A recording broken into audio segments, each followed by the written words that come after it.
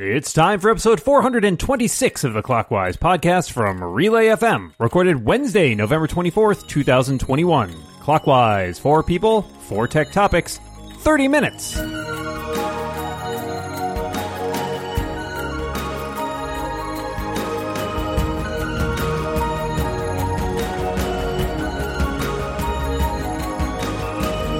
Welcome back to Clockwise, the tech podcast that's gobble gobble. I gotta tell you, honestly, I had planned to get a soundbite and I just didn't do it. So there was your awkward gobble gobble. I am one of your hosts, Micah Sargent, and I'm joined across the internet by my good pal and dungeon buddy. We're back in the saddle over on TPK. It's Dan, the man, Morin. How you doing, Dan? I'm doing well, Micah. I was not prepared for the interrupting turkey. I thought I made it clear that no turkeys in the control room during the show. That's just the only policy. It's the one that's been saved, you know, the one that the president chooses. Yeah. So if we put him to work. I'm holding on to it until doing some it's podcasting. time. Yeah. Sure. Yeah. While I pet my interrupting turkey, let's move on to introduce our guests. To my left is a developer advocate and the host of Conduit right here on Relay FM. It is the delightful Jay Miller. Welcome back, Jay. Why does the thing love Thanksgiving so much? Because it's goblin time. Oh, my goodness. Reference acknowledged and appreciated. And to my left this week, it's a technology enthusiast, engineering professor, and occasionally a podcaster. It's Corey Hickson. Welcome back, Corey. Thanks, everybody. Glad to be here. No turkey puns there, but that's okay. Maybe they will come up throughout the show. The turkey says, yes, that will happen. Anyway, let's get into things. My question for you, I was just thinking about this last night. I've got lots of different methods for charging my devices, be it cords and wireless charging and all sorts of different ways. And so I was just curious, what is your charging setup? Like your most used devices that you have, how do you keep them charged? Or do you plug everything in? How does it work for you? Jay, we'll start with you.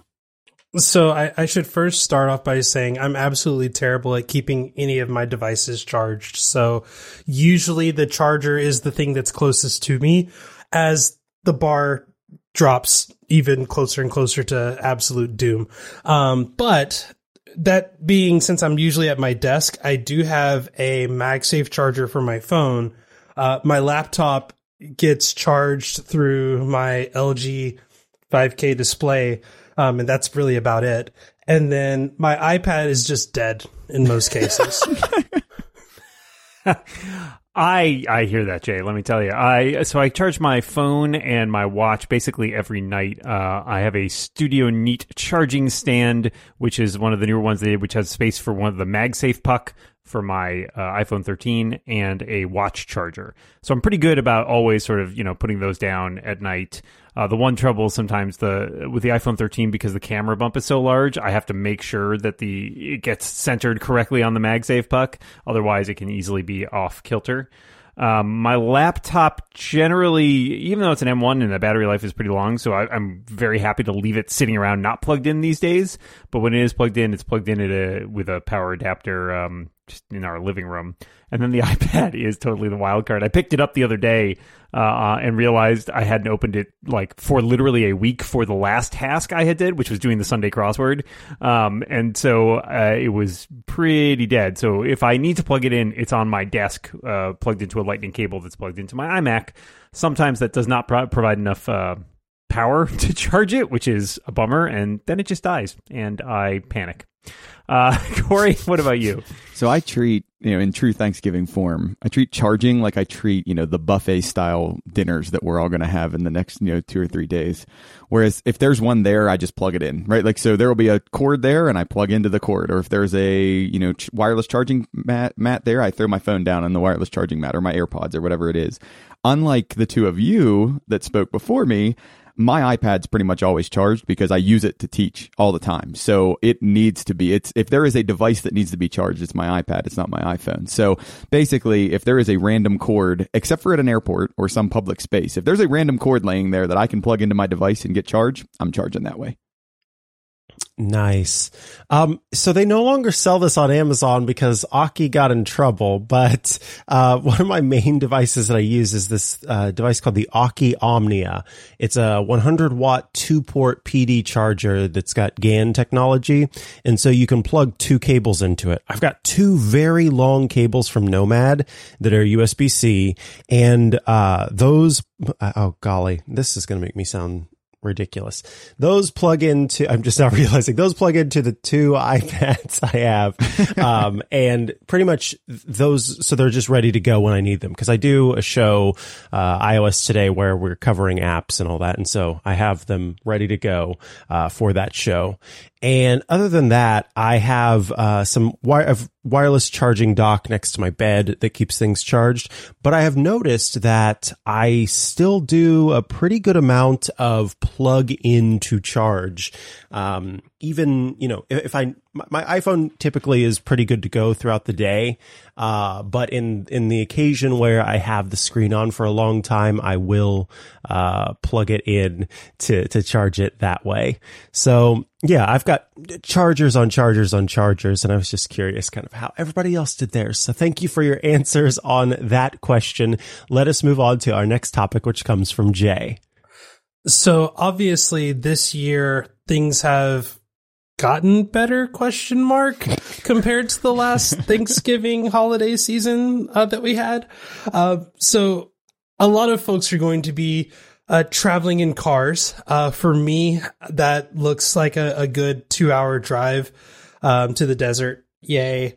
My question is, what travel tech are you going to be blowing the dust off again now that traveling isn't necessarily the greatest thing in the world, but it's a thing that's more accessible now? I'm still not doing too much traveling, but I will say the thing that has sort of really made things palatable for me over the last few years, and I do a lot of my family lives about 6-hour car drive away, so that's quite a trip. A few years back, I replaced the radio unit in my car with a CarPlay compatible unit. So being able to plug in and provide not only directions in the case that I need them, but also allowing very easy control of things like podcast playback and music playback, and audiobooks and stuff like that has been a lifesaver. It's easier for me when I need to do it and I am driving, as much as I try to not do that, but it's also great when my wife is in the, co-pilot seat or vice versa, and the person in the passenger seat can do the control and DJ and all that. It's just so much better than a lot of the experiences I remember dealing with. I mean, I'm speaking like, back when I remember I used to drive back and forth to college and I had to plug in a CD player to a cassette tape adapter and try to figure out what track things were on or navigate an iPod while driving, and none of that was safe or things that you should be doing.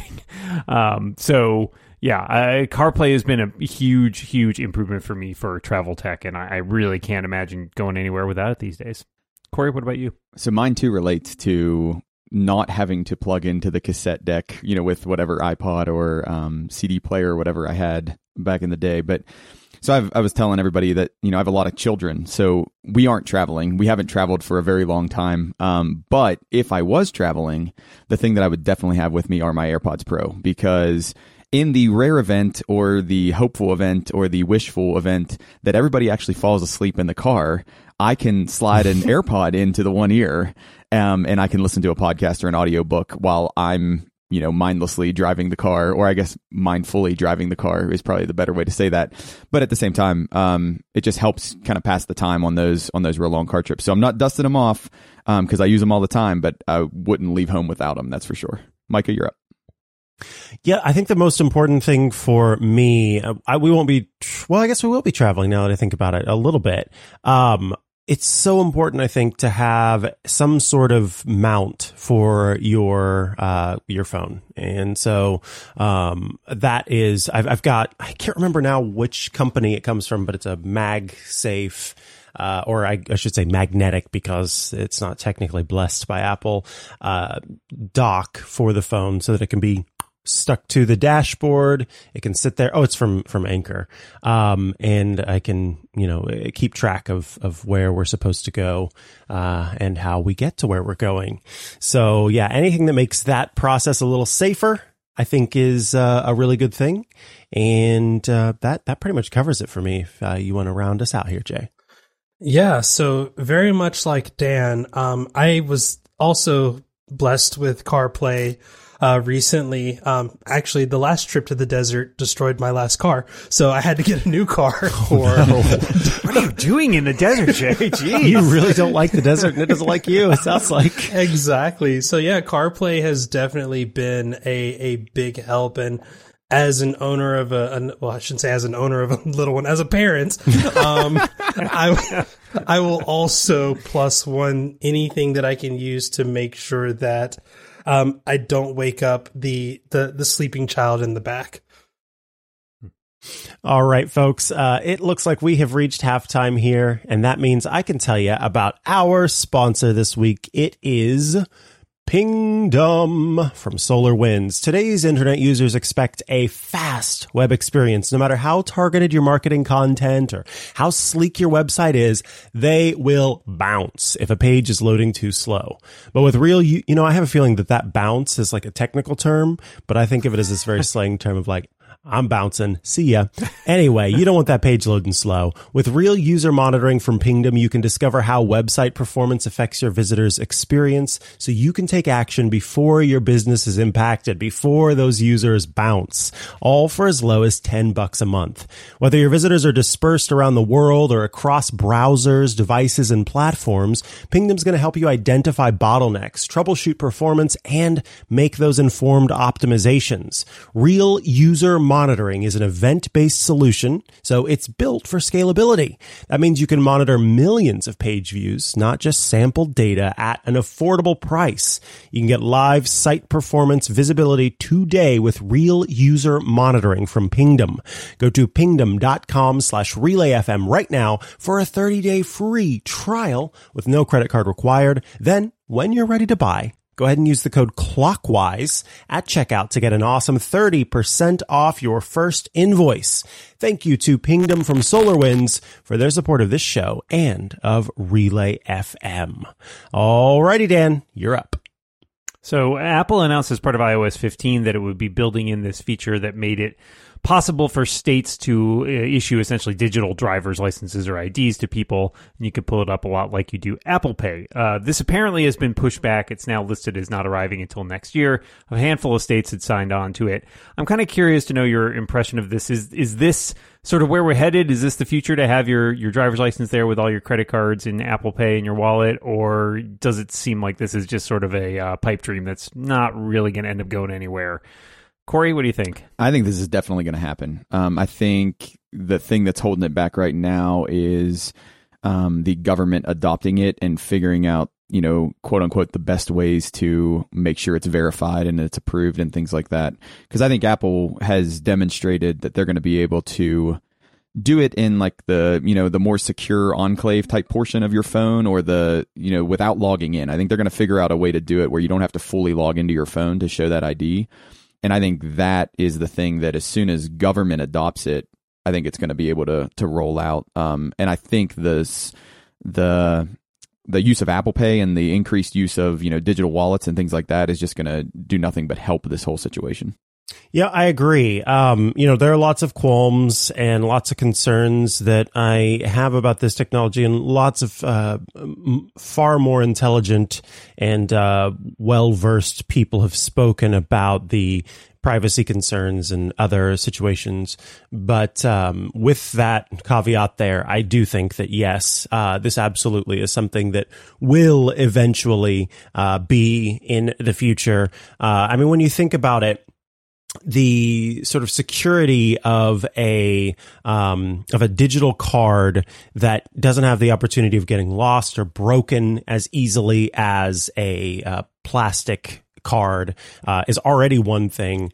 Then you think about the potential cost savings in place for not having to print out those cards. The fact that it takes forever for, I moved to California and it took me forever to get my new driver license here in California. So being able to issue those sooner, being able to not have to go in to re-up your driver license if you've got all those things in place. I mean, there are just all of these benefits that you can start to see.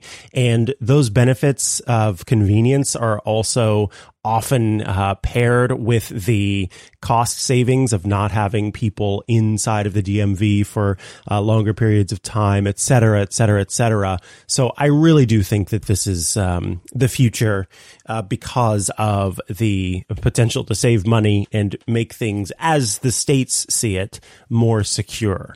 We'll see. Jay, what are your thoughts? So prior to 2020, I would have said there's no way, because we still have government systems using Fortran and COBOL. And Apple has already said that they don't really want to be in the business of maintaining the back end of this, just kind of providing an interface for this. And I do think that that's important. I think that it's good that if we're going to roll something like this out, it needs to be available to everyone, or at least everyone within reason. So I know we don't talk too much about Android folks that often, but hey, I think Android folks need a solution as well. Now, fast forward to post 2020, where we have been able to see digital, vaccine checks and things like that being handled at the state level and actually done really well, at least in California. I'm really impressed with what they've been able to do. I think that there is hope. I just hope that it's not running on those older systems, because who knows, I might have to name my next child Little Bobby Tables and just make sure that they can get out of every speeding ticket ever. Yeah, I'm glad you brought up the digital vaccination card, because that's exactly why I started thinking about this. As you point out, and I've had several friends who live in California point out, California's done a great job of this. Other states, not so much. I would even include my own home state of Massachusetts, which is generally a pretty tech-savvy state, did not do a great job with this, and there is no unified way to get your digital vaccine card. So that's what makes me hesitate about this, is because I think the point is given, as you said, that this needs to be rolled out and accessible everywhere. And the fact that the United States system, at least, is so, federalized and things are left up to the states makes me extremely curious about how well this will end up being adopted. And it certainly seems like it needs some federal buy-in as well, especially if you want to use it for things like, I imagine it would be super useful for, your TSA procedures at the airport. So I'm very curious, and I think, as a result of our system, things often get sluggish uptake when it comes to trying to implement standards like this, just because there are 50 states and everybody wants to kind of do things their own way. So that's what holds me back. I think the technology end of it looks very promising. I think Apple's thought through a lot of the security implications of it as well. And given, as I think Corey said too, the huge preponderance of people using digital wallets these days, it's clear that we have sort of past a threshold of people being comfortable with that kind of thing. And certainly for me, not having to carry my driver's license everywhere I go necessarily would be one less thing to worry about. So I'm curious to see how it plays out. I think it may be a while before it shows up for me. All right, let's move on to our last topic, which comes from Corey. All right, we'll stay with Apple for the final round. Apple announced a self-service repair option. So what I think is interesting about this is it's genuine Apple parts and I quote, tools. And I never really thought iFixit would be able to get Sherlocked, but I guess here we are. Now, my question is multifold, right? So do they care about Apple users? Is that why they're doing this? Can they not handle all the repairs, with all the people that are using Apple products now? Or do we think this is getting in front of right to repair legislation, or something else? I mean, there might be another option. So regardless of the reason why they're doing it, are you interested in this? And if so, why? So I think that Rene Ritchie gave a good answer or explained this in a way that I kind of hadn't touched on on MacBreak Weekly, when he was talking about Apple needing to do this because, frankly, they cannot scale to handle all of the repairs that are available. the company they're not able to deal with every single one of the repairs that comes in. And in many countries, aren't able to have, Apple stores where people can get to them, more so than not. And I had talked about how I used to live in a city in Missouri where I would have to drive 3 hours there, 3 hours back to get to an Apple store in order to do a repair. And so oftentimes I would do repairs for friends, family, and myself just on my own. Go to iFixit, get the parts that I needed and the repair guide and do it myself. So I'm pretty used to this already, and I'm excited that Apple is making this available for folks. And even if I don't have repairs that I'll do myself, now that I am closer to an Apple store, I just really want to see those repair guides, those official repair guides from Apple. So at the very least, I am excited about this because I'll get to have more information and kind of get to dig into things. Jay, what are your thoughts? So as someone whose job used to be to void the manufacturer's warranty on Apple devices whenever a screen got cracked, I am excited that hopefully now they're giving us better and more expensive ways to do this. I also think that there's a cost to having people in the Genius Bar whose only job is to replace broken screens or inserting motherboards into other chassis because you broke the back glass. So I do think that it's actually a financial boom for Apple to do this. I think they just didn't want to based on competitive advantage and all of these other things. And that being said, yes, the answer to all of these is yes. Do they care about us? Sure. Can they not handle the repairs? They can. It's just really expensive, and your job is to save money, not spend it. And are they getting in front of legislation? Absolutely 100%. Am I interested? Not as much anymore. It's funny. I feel like I'm tech old, which means I'm in my 30s. So that just means I don't have time to fix my phones anymore. I'm too busy telling people to get off my lawn. And because of that, I'm still going to take my phone into the Apple store and have them fix it, or I'm just going to live with the cracked screen because I'm a barbarian like that. I agree. I mean, with Jay's point, that was going to be my answer as well, is it's a little bit of all these things and more too. But I think that this is sort of a perfect storm opportunity for Apple in order to sort of check off a lot of boxes. Yeah, they can get ahead of legislation. They can take some pressure off their own Genius Bars in terms of repairing stuff. They can make a little money on revenue, right? Because they get to sell these parts and these manuals, and it means people probably will buy fewer third-party parts in some ways. They can open up networks, of indie repair shops that can help with the kind of problems Micah described, where people are just not nearby an Apple store, an Apple authorized service provider, and it opens up those abilities for sort of mom and pop shops to be able to get parts and manuals.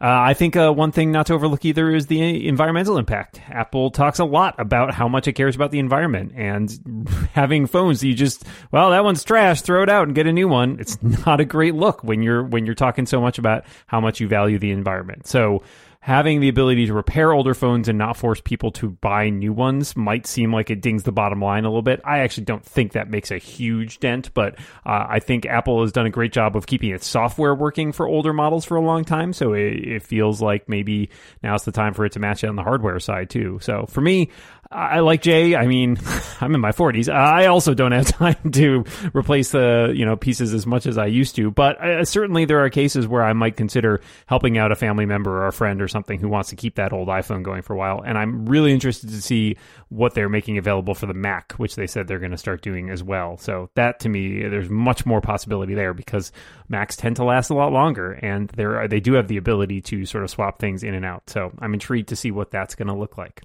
Corey, why don't you wrap us up here?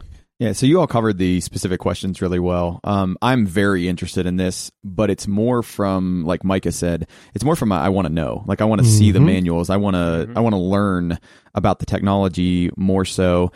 Whether or not I'll actually do it is a whole nother question, right? So whether I get to the point where it makes sense for me to buy the part and then take the time to do the work is all going to depend on what the markup that Apple puts on all of this stuff is going to be, because they're going to put a markup on it. So the intention to action, step, I don't know. I haven't determined that yet, but it's very interesting to me, and I'm glad that we're going in this route, because I don't feel comfortable. I do it, but I don't feel comfortable buying parts off the third-party market when you can't guarantee what you're getting in, and you can't guarantee what it's going to do once you put that new battery in, your old laptop. This would be a way to kind of solidify some of that more for me. And then the other thing is, from my teaching perspective, this is a really, really good way for me to support the university community and teach my students how to do meticulous, detailed work following a guide, right? So there's a whole education aspect of it as well that ties in for me as well, that makes it a lot of fun. All righty, folks. This brings us to nearly the end of this episode. I do have a bonus topic for you. I'm curious, what is your favorite Thanksgiving dessert, Jay? People from Conduit or that listen to Conduit will know I am an ice cream fan. So given that, apple pie with ice cream on top. Nice. Dan? Those are good choices. Given any choice of pies, apple pie, but often we don't have it, so pumpkin pie will have to be a close second. Corey? So, Dan, I completely disagree with you. Pumpkin pie should not exist.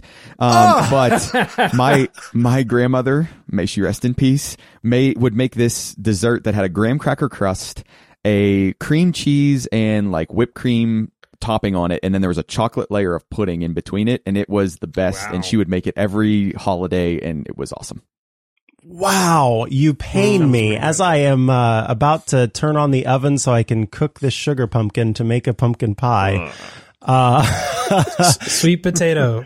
I'm not a fan of sweet potato pie either. Ugh, but I love pumpkin pie. That's my favorite Thanksgiving dessert. Folks, thank you for listening to this episode of Clockwise. All that's left is to say thank you, and that we're thankful to our guests for being here. Jay Miller, thank you for joining us today. So glad I could be here again. Corey Hickson, thank you so much for being here. Thank you all for having me. Appreciate it. And Micah will be back next week. But until then, we want to wish everybody out there who celebrates a happy Thanksgiving, and to remind them to watch what they say. And keep watching the gobble gobble. Gobble gobble, everyone.